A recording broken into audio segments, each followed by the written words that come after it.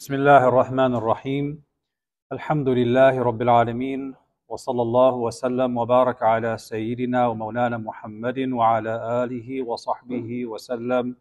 اللهم علمنا ما ينفعنا وانفعنا بما علمتنا وزدنا من فضلك علما وتعليما إنك على كل شيء قدير وبعد. السلام عليكم ورحمة الله. This is session 3 or 4? It's 4. Of Module 10 in our Fard Ain program. We talk about heart matters. So for the past 3 classes, we've been talking about the things that are Fard Ain in relation to the heart, in relation to the inward states. And we said before that the way we structured the Fard Ain is according to the hadith of Jibreel alayhi salam, which speaks about Islam, and that's the component of fiqh or law, Iman, which is the component of belief, aqidah, and Ihsan, which is this component, the component of the matters of the heart. And for the past few sessions, we've been talking about the first part of the knowledge we have to know about matters of the heart, and that is the takhliyah, or the things, the negative qualities that we have to know about that can reside in our heart, that we have to know about and get rid of. So in the previous class, we had just ended with, we were about to go into the topic of envy or hasad. And that's where we left off, and we'll start from there tonight. The time is short tonight because of the fast and the iftar. So we'll see how much we cover tonight, inshallah. All right, so the next disease of the heart that we're looking at is the disease of envy or hasad. And this is a big one because, as we said before, when you look at that list of diseases of the heart that Imam Muhammad Mawlud describes, you could read through that list and you can very quickly and easily point out the ones that you know you struggle with or you have struggled with, or that are really easy for you to fall into, while there are others that are less likely for you to fall into them. This is a big one. And hasad affects the person and it affects others. So there's this notion of transgressing against others as well. Now, looking at the words of Imam Muhammad Mawlud, he says, if you were to describe your desire that someone lose his blessing as envy, then your description will be accurate. In other words, if you yourself were able, through some ruse, through some trick, to eliminate someone's blessing, you would utilize that ruse to do so. So envy is one of the worst diseases of the heart. And some of the ulama have said that it is the root of all spiritual diseases, because from envy comes craving after what other people have or what a person desires in this world. And from that comes vying and competition for it through different stratagems, and from that comes distraction and all sorts of other diseases. And hasad, according to some ulama, is also the very first sin ever committed. Now, when the ulama talk about the story of Shaitan, Iblis, and what caused him to get expelled from the company of the angels, when he was commanded to prostrate to Adam out of honor, he refused. And Allah Ta'ala mentions in the Quran that Iblis refused because, as he argued, أَنَا خَيْرٌ مِّنْهُ خَلَقْتَنِي مِنْ نَارٍ وَخَلَقْتَهُ مِنْ طِينٍ. I am better than him. You created him from me from fire. You created him from clay. So from that verse, we may say that the first sin was arrogance or pride. But you could really see it as hasad too, because if you look at it from a different perspective, it was his envy of the honor given to Adam alayhi salam that caused him to feel proud and arrogant as a way of kind of compensating for this sense of not receiving the same kind of honor. So hasad can lead to envy. And envy can lead to arrogance, and arrogance can lead to transgression. So some scholars say the first sin ever was arrogance. Others say it was this, hasad, envy. Iblis was envious over the honor Allah gave to Adam alayhi salam by having the angels prostrate to him in a prostration of honor and respect. So Imam Muhammad Maulud defines envy very clearly. It is that you wish for someone to lose a blessing. It's basically being a hater, you know. You see someone with something good and you wish that they didn't have it. Not that you have it and they also have it. That's a nice car. I really like it. I like to have the same car. No, this is, he has a nice car. I don't have a nice car. Does he think he's better than I am? I wish he gets into an accident. He shouldn't have that car. That's envy. So we go to the more refined definition. And the definition is that you want a person to lose a blessing they have. And it doesn't really matter what the object of envy is. It could be a material object like a car. It could be a job position. It could be the respect that that person has in the community that the other person doesn't have. And it really doesn't matter what it is. It could be something that others might think is trivial and minuscule. Doesn't matter. Now we have to be very careful here and clarify that there are two words in the Arabic language that can both be translated as envy. One is haram and the other is not haram. So the word hasad is envy. That's the haram type. The other word in Arabic is ghibta. And ghibta can be translated as envy, but it's not negative. So this kind of envy is the healthy envy, where you see someone with a blessing and you don't wish for them to lose that blessing, but you also want to have that blessing in your life. This is permissible, whether it is something of the world or something that is connected to deen and matters of the hereafter. And we have the hadith of the Prophet ﷺ, which clarifies this. In the famous hadith, he said, ﷺ, that there is no hasad except for two people. Now note here he uses the word hasad, which tells you even the word hasad can be used for something okay. But in terms of a shar'i legal meaning, hasad is the bad type. So la hasad illa fithnatayn. There's no hasad except for two people. A person whom Allah has given much wealth that he spends for good, and a person whom Allah gave wisdom and who dispenses it and teaches others. So this is not restricting that ghibta to these two things, but these are the two main things, right? The person who has wealth and they use that wealth for the right thing, for the right purposes, and they help society, they help people. And a person wishes that they had that kind of wealth that they too could spend on good causes. Or a person who has knowledge, wisdom, memorization of the Quran, ilm shar'i, whatever it is, and they envy that person, wishing that they too had that knowledge and wisdom so that they too could dispense it and benefit themselves and others with it. So that is a healthy kind of envy, and that's not forbidden at all. Because when you have that kind of healthy envy, you don't wish for the person to lose it. It's not about competing with them where you want to come out on top and put them beneath your feet. You want to have it and you want them to keep it too.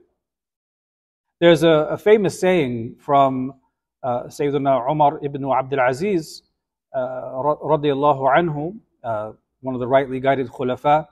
He said, I have never seen a zalim, an oppressor, who looks like one who is madloom, oppressed, more than the envier. He is always distressed and craving. So this is a very strange sin, because it is a sin of the heart that doesn't actually benefit the person, right? You could think of certain sins that, okay, those sins are haram, obviously, but they do them and obtain some physical, carnal benefit from them, right? Alcohol is haram, But a person may drink alcohol and they derive some enjoyment from it. It's still haram. But with envy, it's haram and there's no joy to be derived from it. It's just torturing oneself. And that's why he said, I've never seen anyone who's a zalim, who looks more like one who's madloom than the hasid, the envious person. How do you know if you have hasad? The ulama say that one of the signs that you have hasad for someone is that you are angry with them and resentful when they're around. When they're around you, you feel that scratching at your soul, that you don't like that they have this or that. You feel resentful. And if they're not around you, you may backbite them, you may denigrate them. If someone says something good about them, you may have to slip in something negative. Or if someone says something good about them, you may try to take it and flip it and make it sound negative. Right? Envy takes lots of forms. And if something bad happens to that person, the hater, the hasid, will be happy. This is a kind of shamata. You know, in Arabic you have shamatatul a'da, this feeling of joy when something bad happens to your enemy. So the envious person will actually be happy if that person loses a blessing or something bad happens to them in general. That's a sign of hasad. And Imam al-Ghazali, among others, speaks at length about hasad and describes how out of all of the sins of the heart is actually one of the most dangerous. And the reason why it is one of the most dangerous is because it actually attacks the roots of Iman. The root of Iman, belief in Allah Ta'ala, belief that Allah is wise, that Allah Ta'ala is the mu'ti, He's the one who gives, and He is the one who withholds, and that He gives to this one and withholds from that one, all from His hikmah, all from His divine wisdom. Hasad is attacking the root of faith because the envious person, they don't say this, obviously, because if they said it, it would actually be kufr. But the state of their soul, we say lisanul hal, right? The mute tongue of expression is as if they are saying, without saying, Allah gave this blessing to the wrong person. He should have given it to me. And that is the attitude of Iblis. Iblis wanted that honor that was given to Adam. He felt that he deserved it. And he used his feeble intellect to even make an argument for this. Right? In logic you have the premises and the conclusion in the syllogism, right? So his syllogism was, I am created of fire. Premise number one. Premise number two, fire is superior to clay.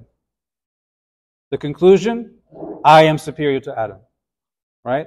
So the lisanul hal, the inward state of the person, it's like they're saying that Allah gave this blessing to the wrong person. This is very deadly to faith. And moreover, it is an entitled and childish and shaitani way of thinking, that I deserve something more than someone else. And they are wrong for having it when I don't have it. So this is a very deadly sin of the heart.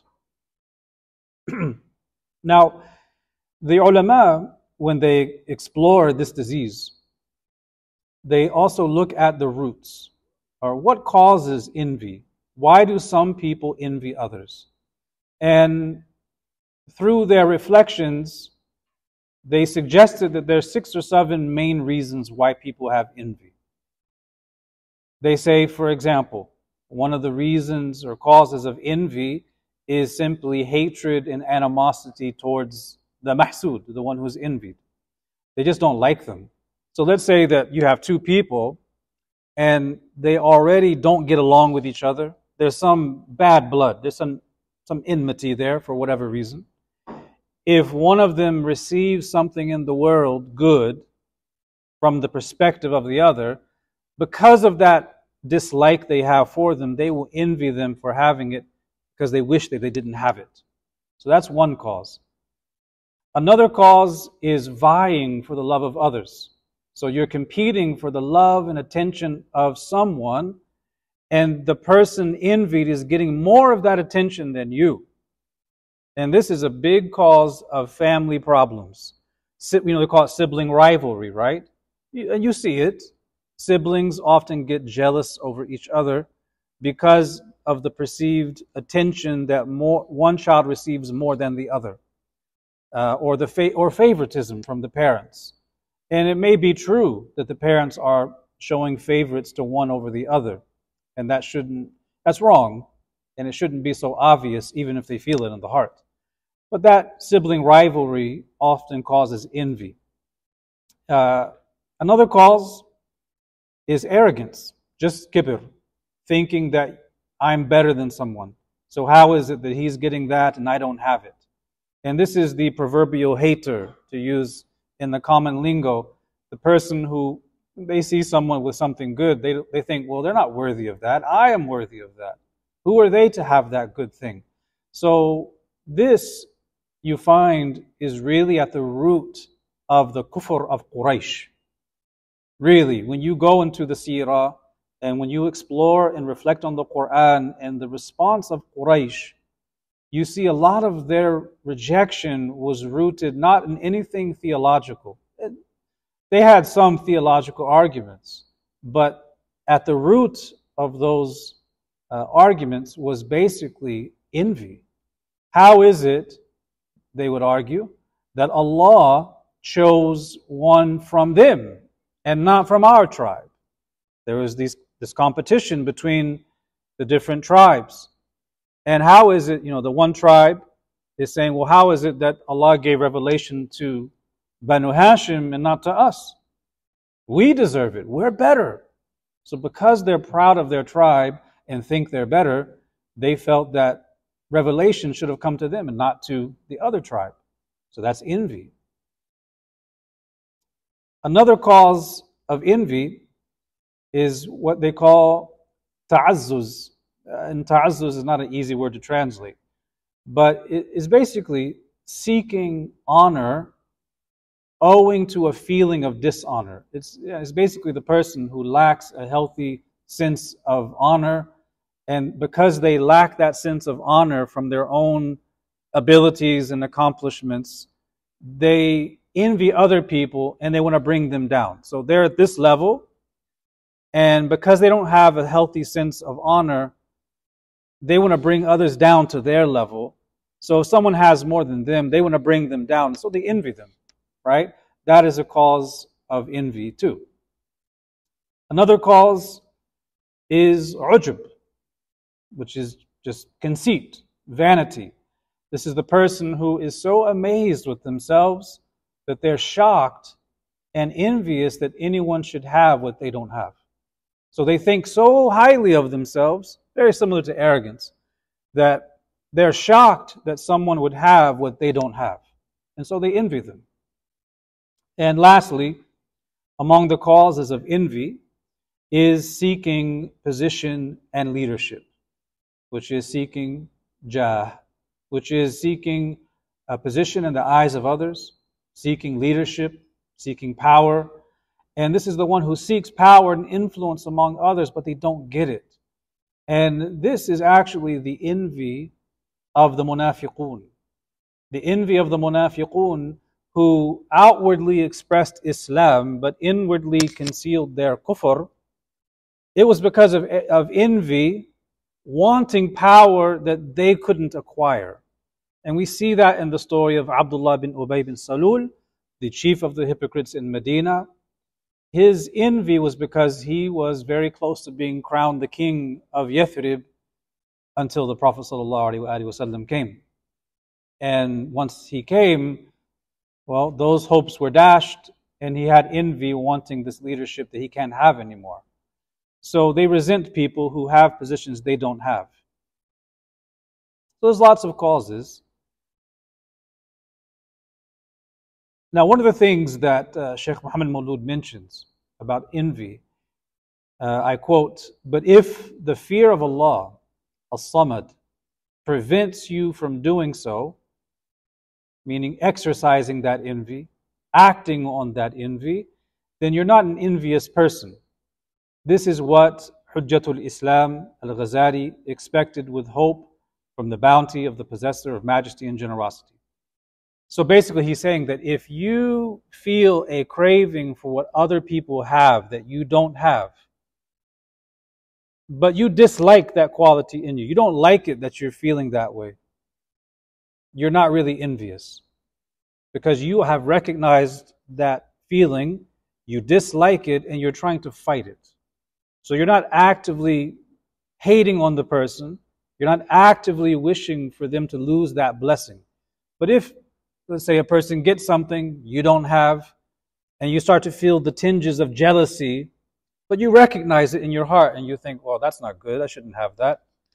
You feel bad about it, and you don't act on it. He says that person is not a hasid.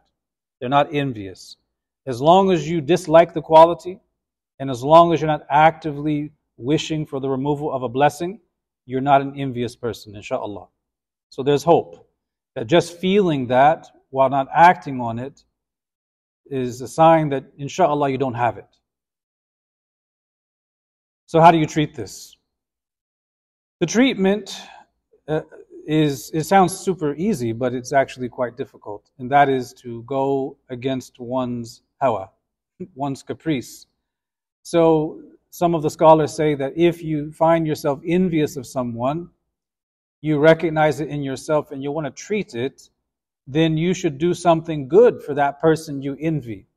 You can praise them. You can say Alhamdulillah for the blessing Allah gave them. You can remind yourself of who gave them that blessing. You can speak good about them, things like that.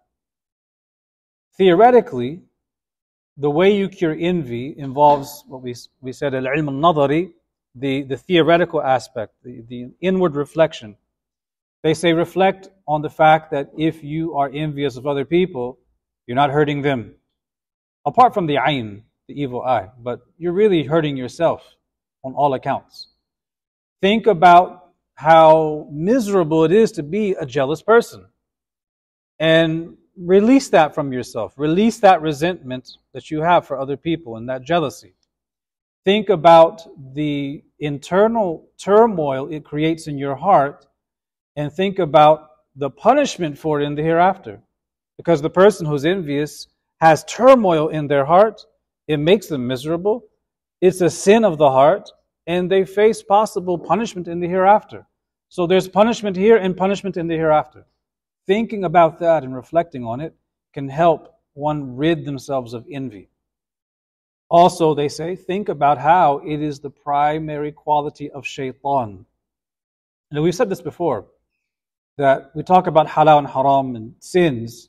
The ulama are very careful to note that there's different categories of sins, besides major and minor sins. You have some sins that are hayawaniya, they're animalistic. Animalistic in the sense that they are sins that are still rooted in our biological needs, right? Our biological instincts. So sins of the stomach and the private parts are animalistic sins. So although they are sins, they are rooted in one's biological instincts, but they're going in the wrong direction. So you have a halal venue for those things. But then you have sins that are shaytaniyah, meaning they're not even rooted in human biology or human instinct. They're just shaitani in nature, such as envy. It's a shaitani sin. Lastly, the ulama say you should reflect on the envier and how his envy doesn't actually help him or remove the blessing. It's just a vain shaitani caprice. It doesn't help the person, doesn't benefit them. So if a person thinks about these things and they actively watch over their heart when they see someone with blessings, inshallah they can root out the envy by just paying attention to the heart and the feelings one has towards others.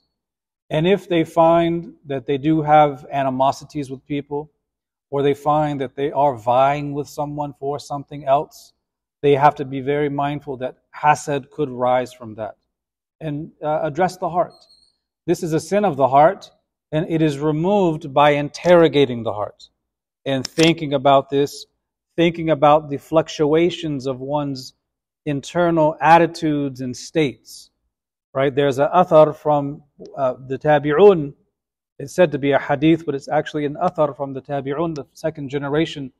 It says that the believer goes through 40 different states in a single day. And fluctuations of emotions, feelings. Whereas the hypocrite has only one, meaning they go through their life not even thinking about these feelings.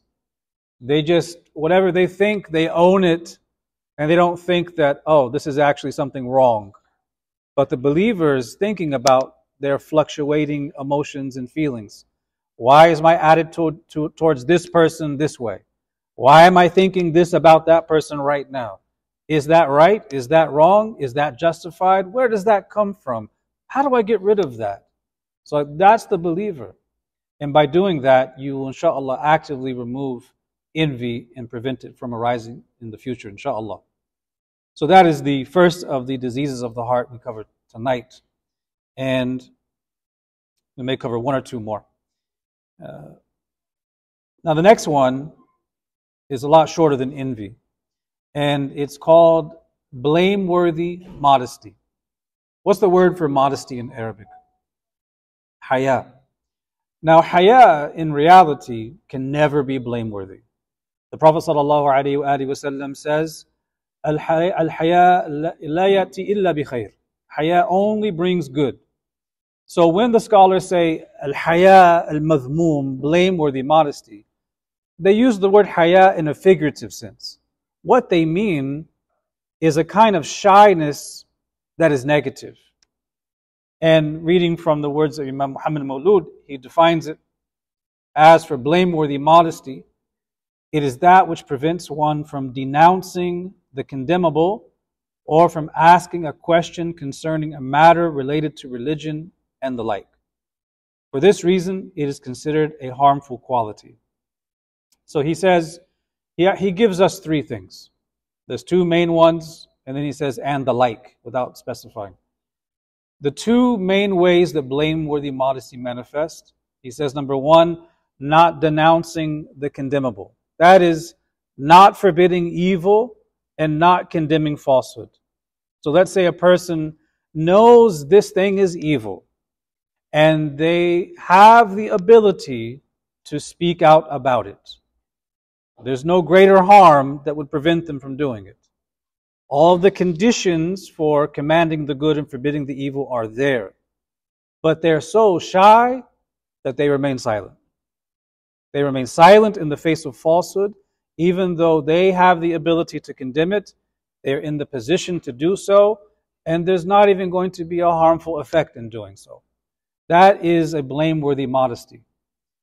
If they know the conditions for forbidding the evil and they don't do it, is blameworthy. If they know that they don't fulfill all the conditions or that it can lead to a greater harm, then of course that's different. So that is one. And this is a tricky one because often a person questions themselves. This person I know is doing something haram. And I know the Prophet ﷺ says, if you see an evil, change it with your hand. And if you're unable to, change it with your tongue by speaking out about it. If you're unable to do that, then at least hate it in your heart. The problem is people wonder, well, at which level am I at? And can I do it? Do I fulfill the conditions? What are they going to say? What are they going to do? How is this going to impact my relationship with them in the future? Are they going to lash out at me? They begin to worry about all of these things. And some people are just shyer than others. And that shyness prevents them from saying that is wrong when they should say it is wrong. So if we find ourselves like that, we have to exercise this quality of commanding the good and forbidding the evil when we can. That is the first type of blameworthy modesty.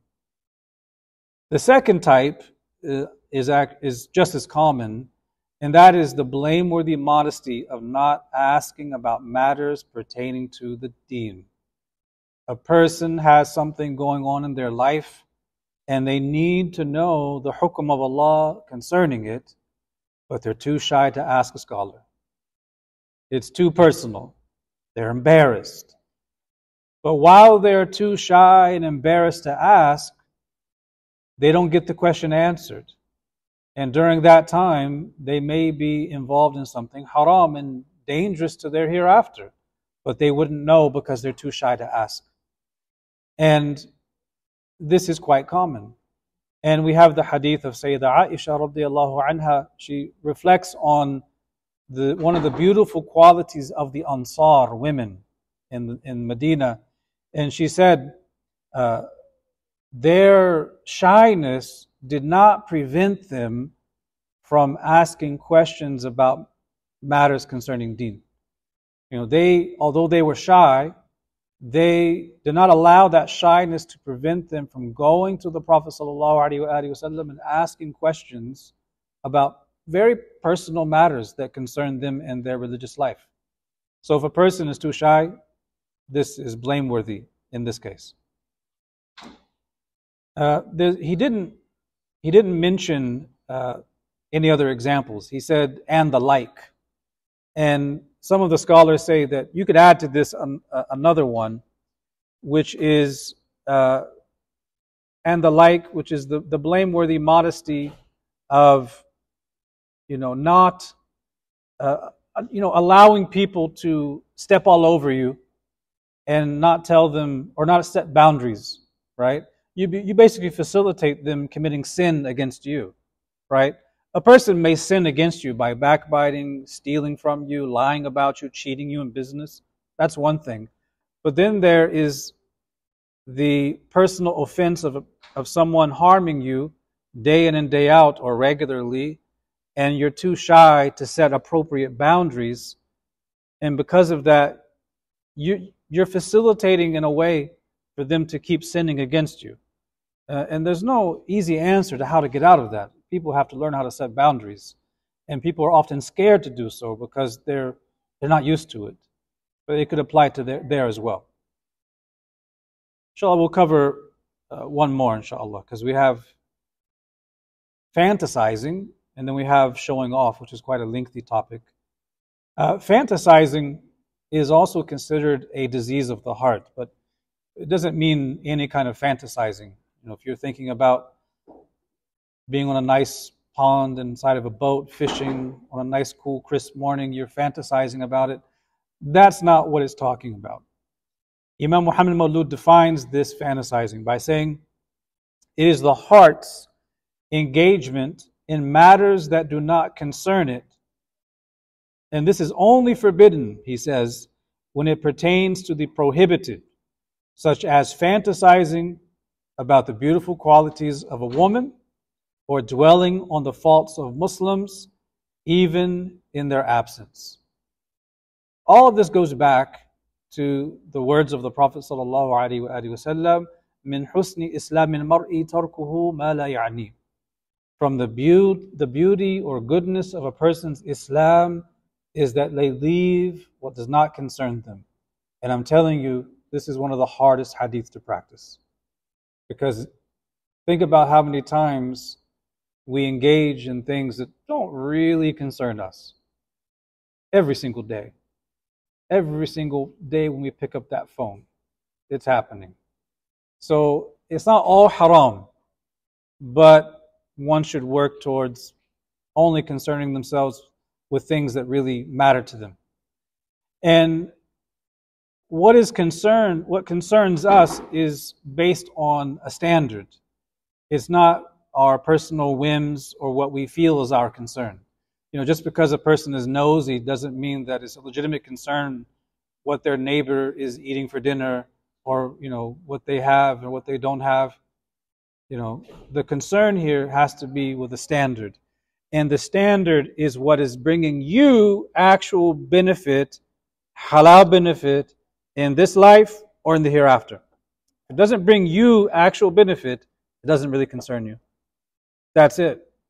So he says here that fantasizing as a disease of the heart is only forbidden when it pertains to what is haram. So fantasizing about the haram is haram. The principle is, if something is haram to do, it is haram to speak about in a manner of levity, and it's also haram to fantasize about it. And that's why the ulama mention, that if you have a wine glass, and you're not drinking wine, but you have a wine glass, and you pour orange juice inside, and you and your friends are pretending that you're drinking wine, that is actually prohibited, because you are basically pretending and fantasizing about something that is haram. Just drink the juice out of the wine glass, but don't make it a fantasy of drinking alcohol. Right? Now, the ulama say that this fantasizing can be internal or external, because the fantasizing is not just the ideas in the mind. Here, fantasizing is defined as basically busying yourself with things that don't really concern you. Right? So external examples would be asking people private questions without need, because you're thinking about their business, and so you ask them. Gossiping, that's another thing. Prying into people's affairs, asking questions that are none of your concern. Someone goes up to a woman and says, "Are you pregnant?" Right? That's not an appropriate question. Right? Any plans? Any update? Where do you work? There's a fine line, because as we get to know people, we ask questions like, where do you work, or where do you live? What do you do for a living? And if it's building rapport between people and there's common interest, that's fine.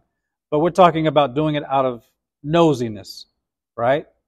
So a person should avoid asking questions that require people to either tell an uncomfortable truth or give them a misleading impression, right? Say someone comes out of a store or out of a mall, and you see them, "Assalamu alaikum, what did you buy?" What do you mean, what did I buy? Don't ask me that. Maybe I'm buying something that is sensitive that you shouldn't know about. It doesn't concern you.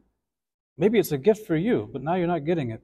So don't ask questions like this that put people in an uncomfortable position. That is the external form. Imam Muhammad Maulud is mentioning fantasizing about the haram in the mind. And that's the internal version of this disease. And he says it's haram to fantasize over the beautiful qualities of a woman, and we add a man for a woman, to whom one is not married. This is prohibited. Also dwelling on the faults of Muslims even in their absence. So, this is a sin of the heart. This person has a certain fault, and you're thinking about it, and you're, going over it in your mind, not with the intention of helping them. It's just you're fantasizing about it, thinking about it, without any real benefit. You don't intend to do anything about it. That is blameworthy. So whatever is haram to do or haram to speak about is haram to fantasize about. Very simply. There is another form that is unrelated to these and is not mentioned by the Shaykh. And I don't know if we can use the word fantasizing to describe it, but it is thinking, a kind of prohibited thinking. And that is, I think I have it in the next slide, yes, reflecting deeply on the nature of Allah's essence, the kunhu dhat, right? Thinking deeply about the essence of Allah subhanahu wa ta'ala, al-dhatul aliyah. And this is haram. And when we mean by thinking about the essence, we don't mean thinking about the meanings of Allah's names and attributes and the effects of those names and attributes in creation, right? Thinking about the name Rahman and the manifestations of Rahmah, the name Al-Ghafar and Allah's forgiveness, the name Ar-Razaq and the manifestations of provision. That's not what we mean. We're talking about thinking about the essence of the divine nature. Thinking, pondering about that as if one is going to discover the nature of the essence of the divine. That is a prohibited form of thinking. And we learned this from the Prophet ﷺ, who said, contemplate the favors of Allah and do not contemplate the ineffable essence of Allah. Because when you do that, it leads you to two bad roads or more.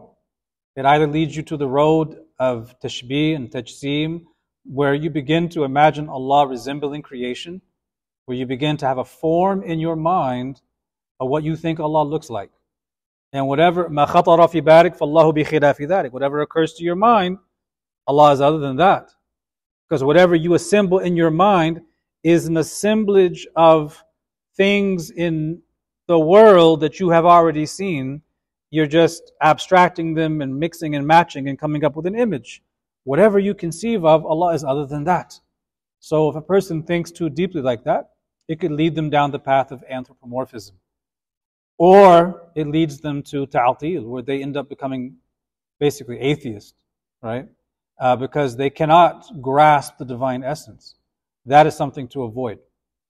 Instead, we reflect, as the Prophet ﷺ said, on the blessings of Allah, the manifestations of the effects of Allah's names and attributes in creation. Like I said earlier, the manifestation of His rahmah as Rahman, the manifestations and the meanings of Ar-Razaq, how that is reflected in the provision we receive, and all of the other names as well. So that is something to avoid. So we covered what? Envy. What's the second one? Blameworthy modesty and fantasizing. There's another one here, and then there's Riyah, but we'll have to stop here because we started a little bit late. We have fear of poverty, and then we have showing off. Fear of poverty, khawf al-faqr, and Riyah, showing off. The showing off one is quite detailed because there's a lot to consider, and there's lots of forms it takes, and that's another one of the very common and very dangerous diseases of the heart. Allahumma tahhir qulubana min kulli wasfin yuba'iduna an mahabbatika wa mushahadatika ya arhamar rahimin ya rabbil alameen. Allah purify us and give us this awareness. And the purpose of these slides is not just for me to read from. The slides are shared for you to review these things. And everything that we talk about is not something that we learn once and we're done with forever. Everything that we have learned so far, from the beginning of this program until now, is matters that we should always go back to time and time again and review them and remind ourselves. That is the way of the ulama. That is what they advise us to do. And the benefit of these slides is you can go back and review them. You can think about them. Think about these meanings. Consider how they may appear in your life. And from that, you learn the fard, what you have to know. And you have the tools to helpfully rid yourself of whatever may arise. May Allah Ta'ala remove them all from us. Ameen. So inshallah, next week we'll pick up with fear of poverty and showing off. Bi-idhnillah. We have a couple of minutes for questions, if anyone wants to ask anything before we go for salah. Yes.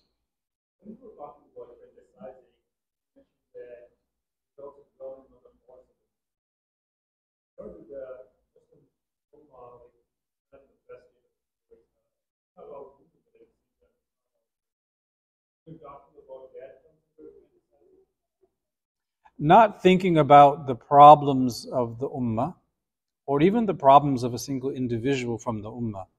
What he means by thinking about the faults of Muslims is akin to a person reenacting in their mind the bad character of some of the Muslims they're dealing with, and thinking about where they may have character flaws, which may or may not be there. It could be just the person's own perception. So it's kind of an internal backbiting, if you will. Think of it like that. Like there's a backbiting of the tongue, and then there's the backbiting of the heart. Imam al-Ghazali says that there is a backbiting of the heart, which is where you're backbiting the person without verbalizing it. An exception to this is if a person is thinking about someone's faults, but they're reflecting on how they can address the problem or pray, or it comes to their mind and they pray for that person, or they think how they can give them advice. In that case, they're not thinking about their faults as a way to gloat and feel that they're superior, or they're not thinking about their faults in order to uh, basically just backbite them in their heart. They're thinking about how they can help the person either directly or with the help of others. That would not be the same thing. Wallahu alam.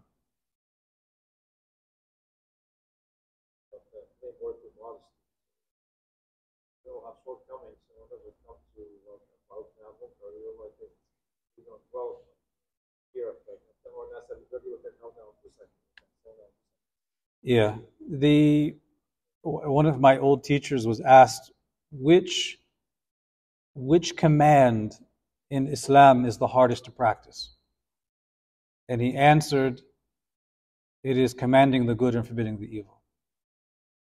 It is very difficult to do, and we have to consider our relationships and our circle of influence. Who will likely listen to us and who will likely not listen to us? Who will likely respond in a positive manner to our advice? Who will get angry and lash out? And we have to consider those things. But if you think about it in a more simple way, your own children. Think about your own children. If your own children are doing things you know they shouldn't do, are you too shy to tell them no? Maybe they listen, maybe they don't listen to you, but you still say no, and you still tell them that what you're doing is wrong. You should not feel too shy or too afraid that's going to create drama that you actually don't say what is truth. What they do with it is up to them, especially as they get older. But you shouldn't allow any sense of hesitancy or shyness to prevent you from saying, that is wrong. And there is a standard that we try to live by. We don't always meet that standard, but this is the standard. And you're not meeting that standard in this particular thing you're doing or saying or whatever, right? People are shy to even tell their children, no, stop, that's wrong, right? So if you could think about those for whom those to whom it's easy to give that correction, and then, work your way out in that circle of influence, people who are likely to listen to you. If you find yourself too shy to say something, think about it like this.